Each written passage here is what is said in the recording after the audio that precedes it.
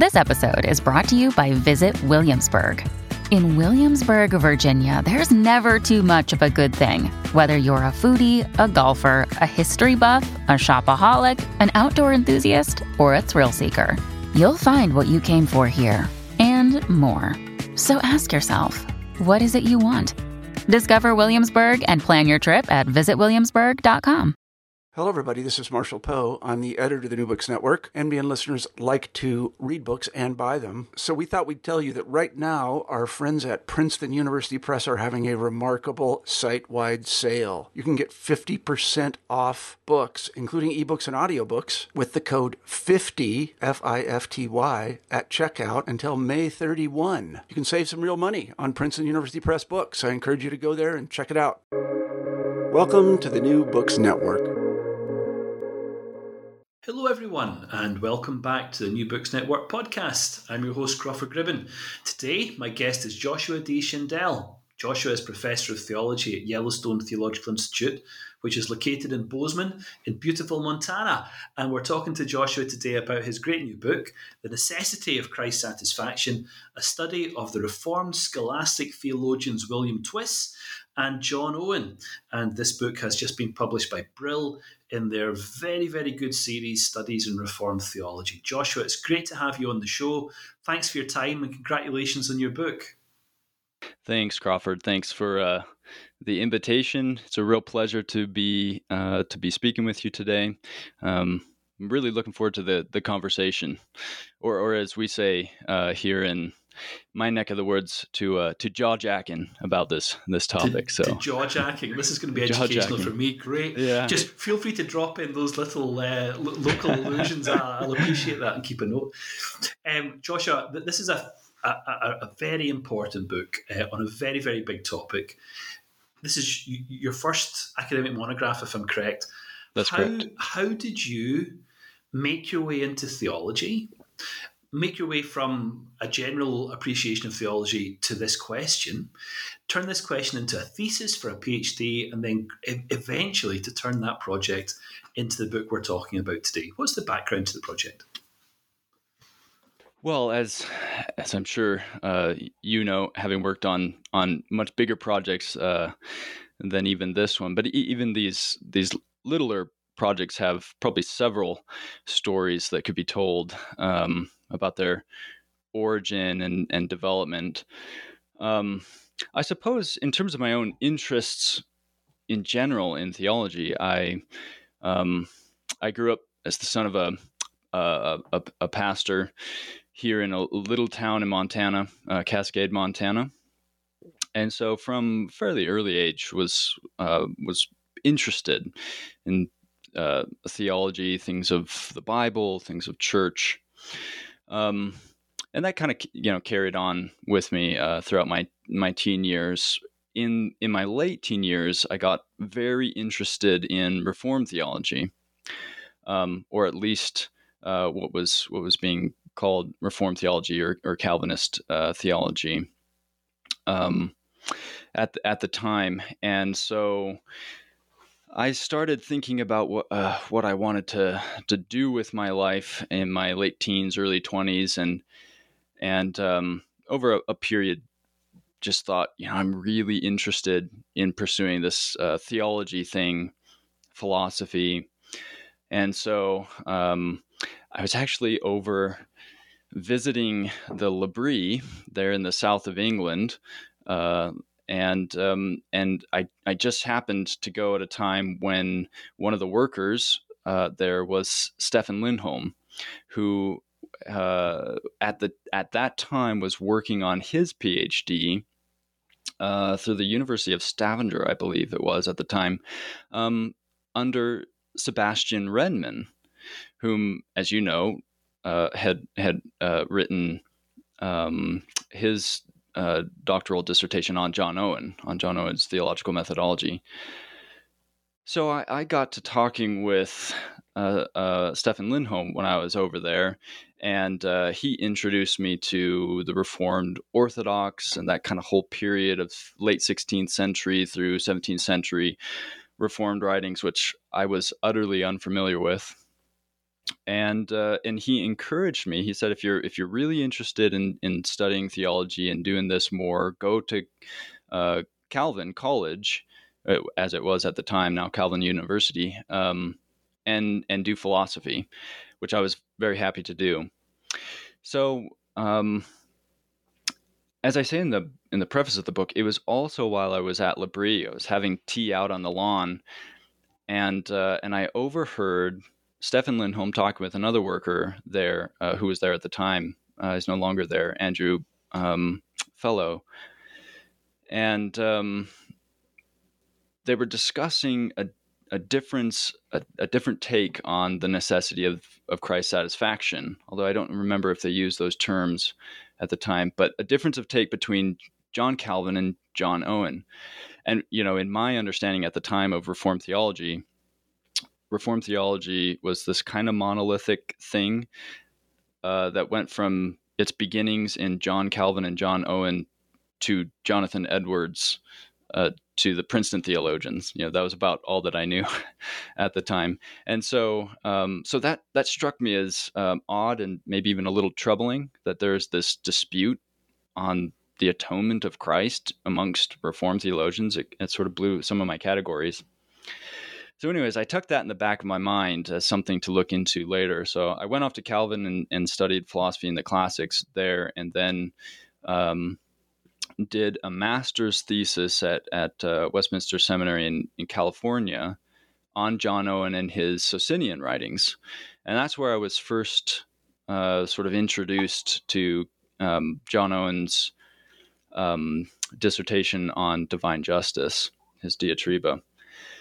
And while I was reading that, paying particular attention to his writings on Socinianism, or from Socinus and from some of the Socinians, I discovered that it wasn't just Calvin with whom he disagreed, but some others like William Twisse and Samuel Rutherford. And so again, I sort of tucked that in the back of my mind. I originally began talking with my doctoral supervisor while I was still at Westminster. I began talking with him about possible projects. I should say who would become my doctoral advisor. He wasn't at the time. But I began talking about possible projects, and he thought we should go in the direction of writing something on Socinus and Socinianism, which in some of the literature on kind of the intellectual development of the early modern period, Socinianism got the short end of the stick, and he sort of had a sense that it was a bigger player in some of that development than the traditional story had it. And so I started looking into that, and I fairly quickly thought, after reading Socinus in particular, and some of the English Socinians like John Crellius and John Biddle and some of those folks, I quickly thought, I want to write a dissertation on someone or some persons whom I can really learn from the theological trade, And it struck me, this is an evaluative judgment, not supposed to make these, I suppose, as a historian, but it struck me that Socinus was not a very good thinker. He was not a very good theological thinker. He was humanistically trained, and somewhat of a decent Renaissance thinker, as it were, but not a very good theological thinker in my own estimation. And so I thought, I don't know that I want to write at length on Socinus. And so I pulled out from my back pocket these questions that I had sort of developed over reading Owen's diatriba. And as I started looking at it, to make a short story long, as I started looking at the text and then started reading more of William Twisse and Samuel Rutherford, I thought I originally had a chapter on Samuel Rutherford, but I thought he was pretty much saying the same thing as William Twisse. He'd written, 15 years or something like that after William Twisse's first edition. And so I thought, well, I'll just focus on William Twisse and John Owen. So that's sort of the development. And I should add, by the way, I have a friend who's right now finishing up his PhD on Samuel Rutherford on the question of satisfaction. He assures me that Samuel Rutherford has his own kind of distinctives to add to the conversation. So I may have been mistaken on that point. But yeah, that's sort of how the project developed for me. Great, Joshua. So you take us there to the idea of Christ's atonement as being central to what this project is all about. And often, I suppose, when people who have a knowledge of Reformed theology in this period think about questions relating to the atonement, it's about its extent, isn't it? And there's various positions taken in that period. But your book's about a much more fundamental question about its necessity. Yeah, I think that's right. Even when you look at a lot of the literature on the atonement, especially when it comes to Reformed or Calvinist writings of the early modern period, there's a lot of secondary literature on the extent of the atonement, debates over the extent.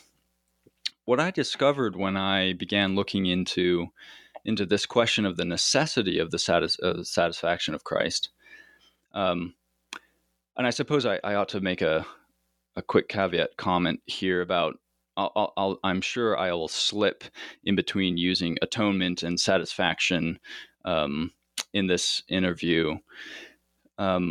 Strictly speaking, the Reformed didn't talk about atonement. That's just not a term that they use. So to avoid anachronism, I'll try to keep with satisfaction, but inevitably I'll slip, I'm sure.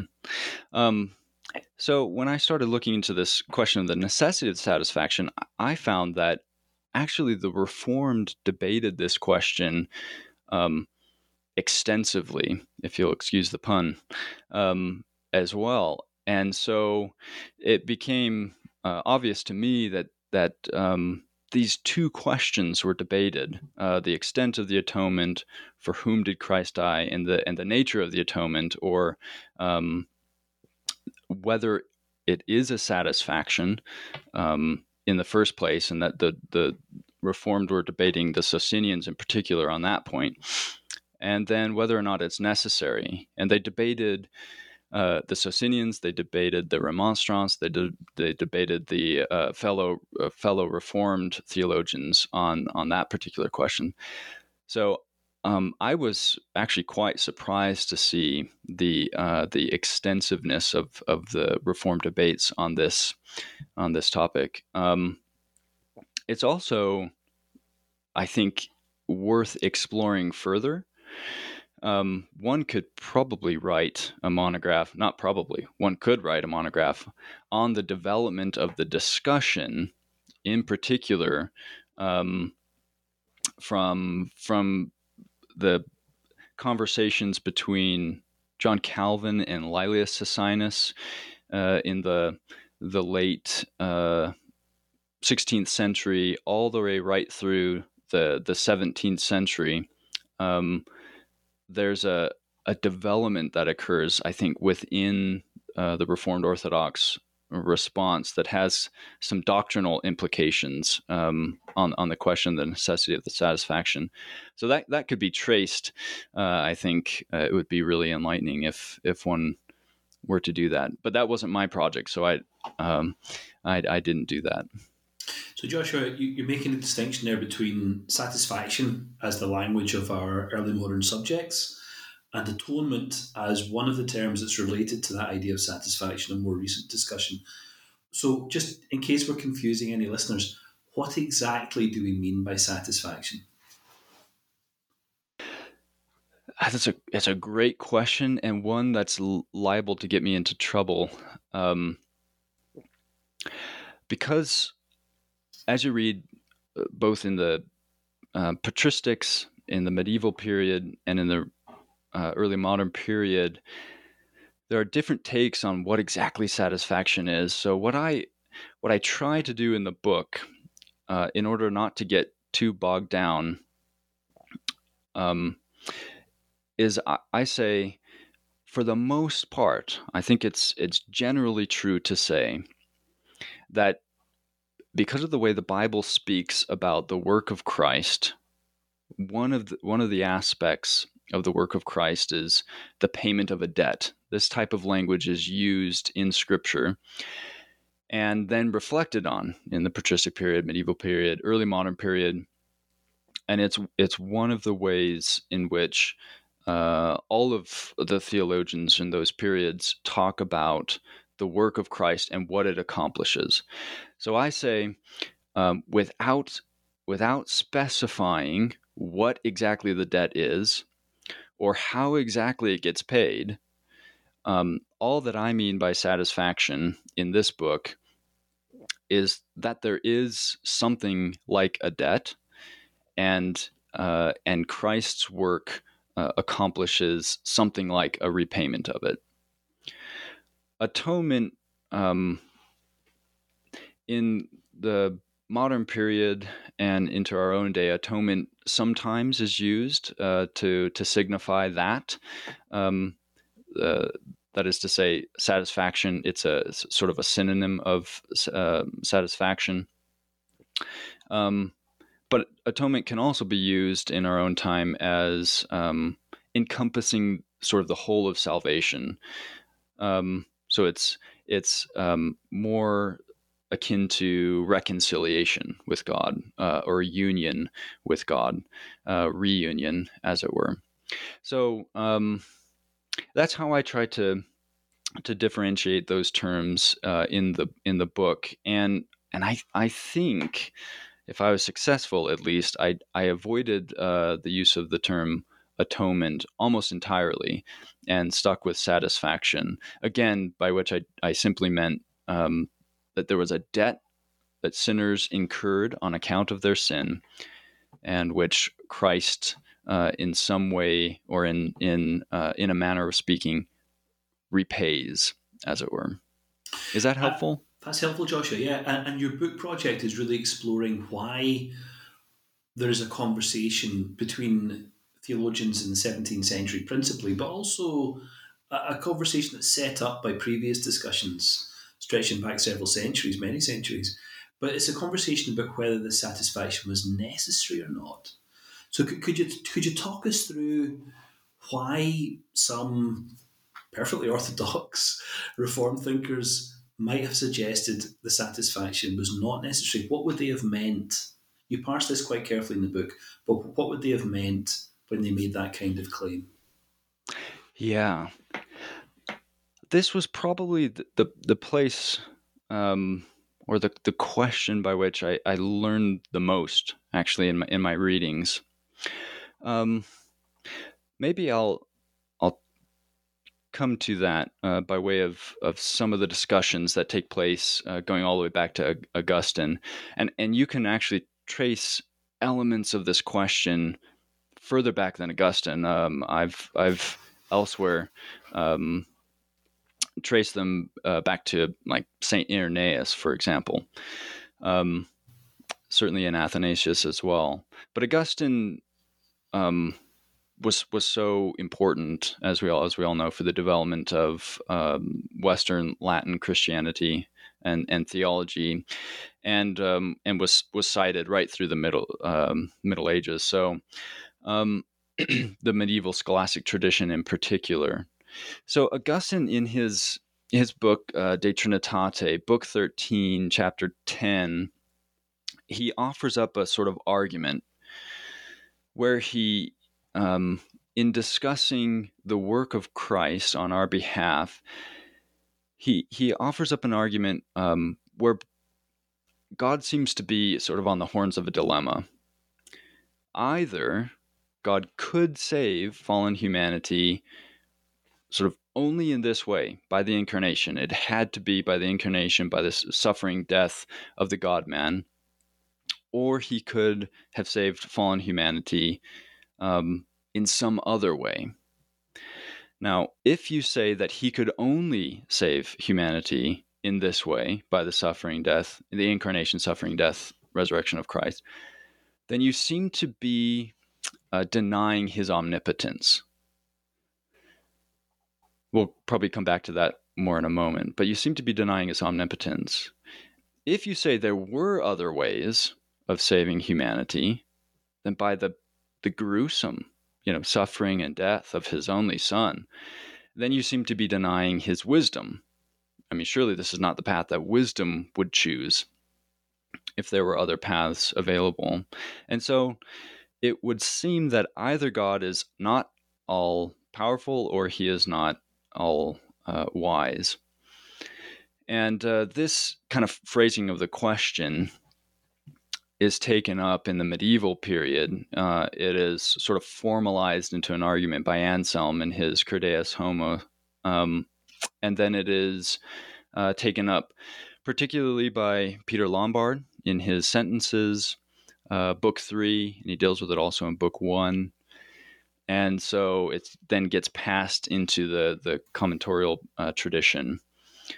So I try to trace that in chapter 3 and show not so much a development, because I'm not actually arguing a developmental thesis. I try to be clear about that in the book, but I just try to show how certain distinctions sort of make their way into the discussion, distinctions which the medievals found helpful for trying to parse this, and that those distinctions then are taken up by the Reformed Orthodox in their own discussions.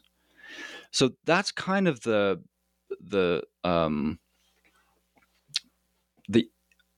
issue that these Reformed Orthodox people are dealing with. Either God is unwise or he's not all-powerful. So for those of the Reformed Orthodox who say, actually the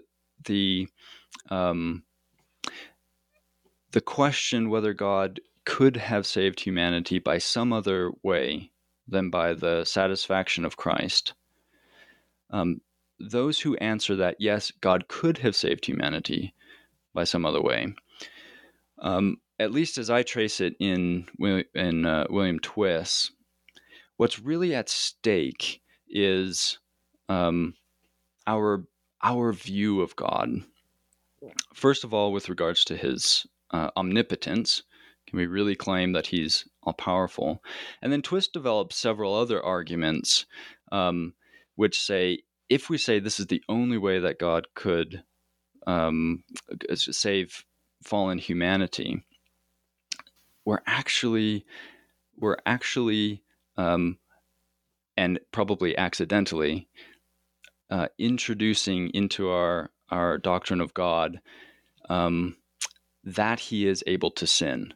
It's a really very non-intuitive, but I think pretty powerful argument, one that Owen had to contend with at great length. I could go on to that argument, but now I feel like I'm maybe outrunning the question that you originally asked. So, well, Joshua, you very helpfully took us up to John Owen there, and Owen is, with Twisse, one of the subjects of your book, isn't he? And as you mentioned in the book, Owen changes his view somewhat in thinking about this question. So tell us a little bit about Owen almost as an evolutionary figure in this conversation, as a person who's moving from one view to a slightly different view. Yeah, there are probably a number of things that I could say on that point.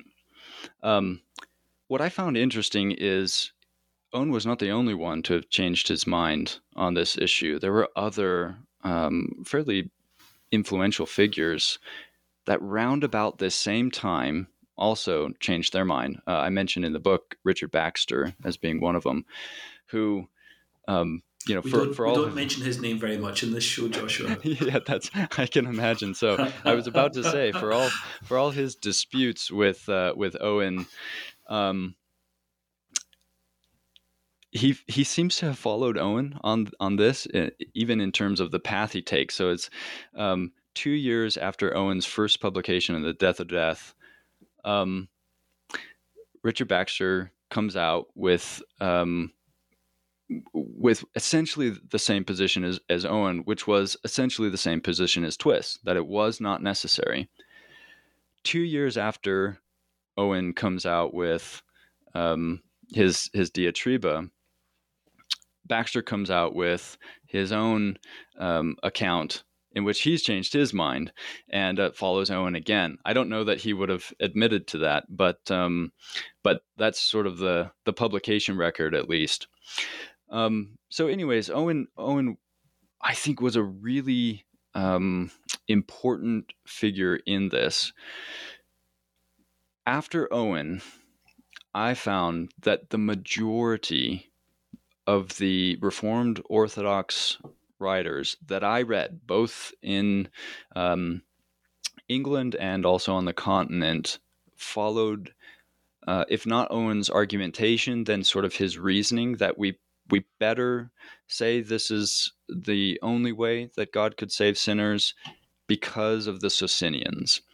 So that's sort of the case that Owen makes. He essentially he says in his I think it's to the reader of his diatriba that he had at one point, taken up the position of Twisse and denied that there was any kind of necessity that God saved fallen humanity by the work of Christ.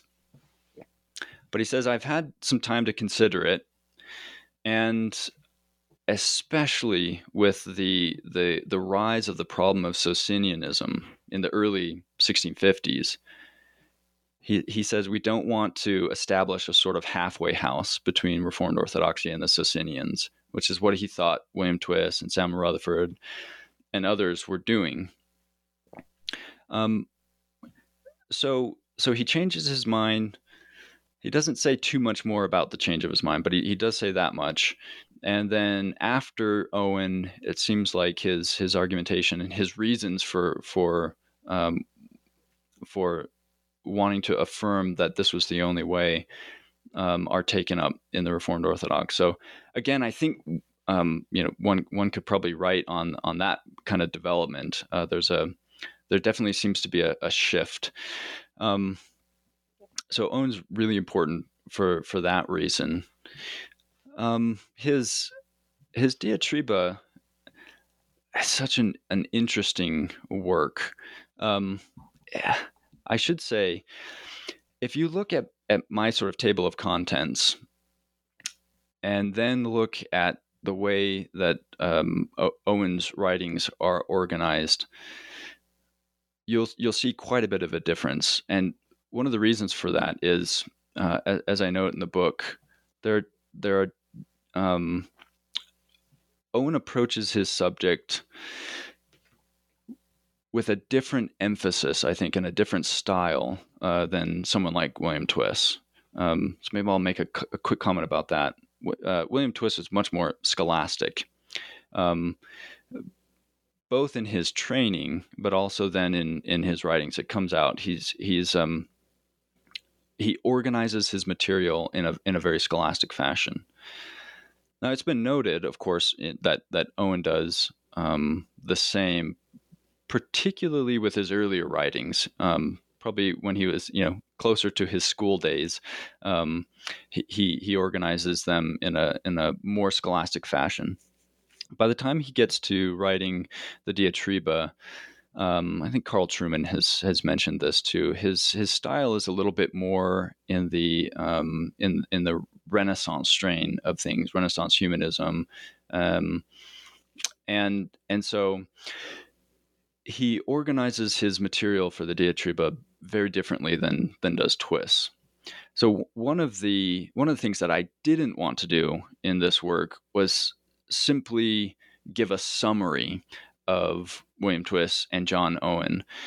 Part of the reason for that was because I thought if I give Twisse's kind of four principal arguments and go into detail about what he means by them, and then follow with a summary of Owen's diatriba, it'd be very easy to miss the way in which Owen actually responds to Twisse. So I thought a real comparison of the two required a little bit more of an analytic approach on my part, where I was sort of taking Owen apart and trying to reconfigure his writings in a way that made explicit his response to Twisse, because I do think he actually gets around to responding to William Twisse. He does it in sort of roundabout ways. I'm remembering a comment by Paul Helm. He made it originally in one of his blog posts on Helm's Deep, I think is what his blog's called. But I think it worked its way into his book on Calvin's ideas, maybe. Anyways, I'm forgetting the exact reference, but Helm says, one of the problems with Owen's diatriba is that it dies the death of 1,000 qualifications, as it were. So, I tried to organize it just a little bit differently, so you could see you could compare the responses. And I think that's one of the great things about the book, Joshua, is the way in which you show Owen responding both to an agenda set by Socinianism and by earlier formulations of Reformed theology in relation to people like Twisse, Rutherford, and others. It's a super book. It's incredibly learned. You deal with sources in multiple languages. You pull together a conversation that stretches back centuries in a very straightforward, very light way. It's very accessible, and yet it's dealing with such deep and significant issues. And as you explain in the book and in conversation as well, issues that require a huge amount of nuance and careful thought as to how to avoid the horns of that dilemma that Augustine sets up all those centuries earlier. Well, Joshua, congratulations on the book, The Necessity of Christ's Satisfaction, a study of the Reformed Scholastic Theologians William Twisse and John Owen, published by Brill. What can we hope to read from you next? Thank you. Thanks for the congratulations. This position that I hold as at Yellowstone Theological Institute has kept me pretty busy with teaching. So I have it in mind to continue work on William Twisse. I think he's a figure that more study could be done on, and so I sort of have that in mind. I've been working towards a bigger project on William Twisse. In the meantime, I have written a couple of smaller pieces, an article that's under review right now on nature and grace issues in early modern Reformed theology that, if accepted, will come out later this spring. A piece on Reformed scholasticism for Matthew Barrett's a little online publication, Credo, which will come out, I think, here fairly soon. And then an entry for the reception of the Encyclopedia of Biblical Reception on paradise in the Reformation period. So that was kind of a fun one to do. I'm not sure when that's going to come out. But that's what I've been working on of recent. Well, that sounds fantastic. Who doesn't love writing about paradise? What a great topic. Especially when you live in Montana, you just have to look out the window and describe what you see. That's Joshua, about right. It's been great having you in the show today, Joshua. It's a great book. I encourage anyone interested in Twisse or Owen, or indeed Reformed scholastic theology in this period, to take a look at it. The Necessity of Christ's Satisfaction, a study of the Reformed scholastic theologians William Twisse and John Owen, just published by Brill in their excellent series, Studies in Reformed Theology. Joshua, thanks for your time today. Thanks to everyone else for tuning in and listening. I'll see you next time on the New Books Network podcast.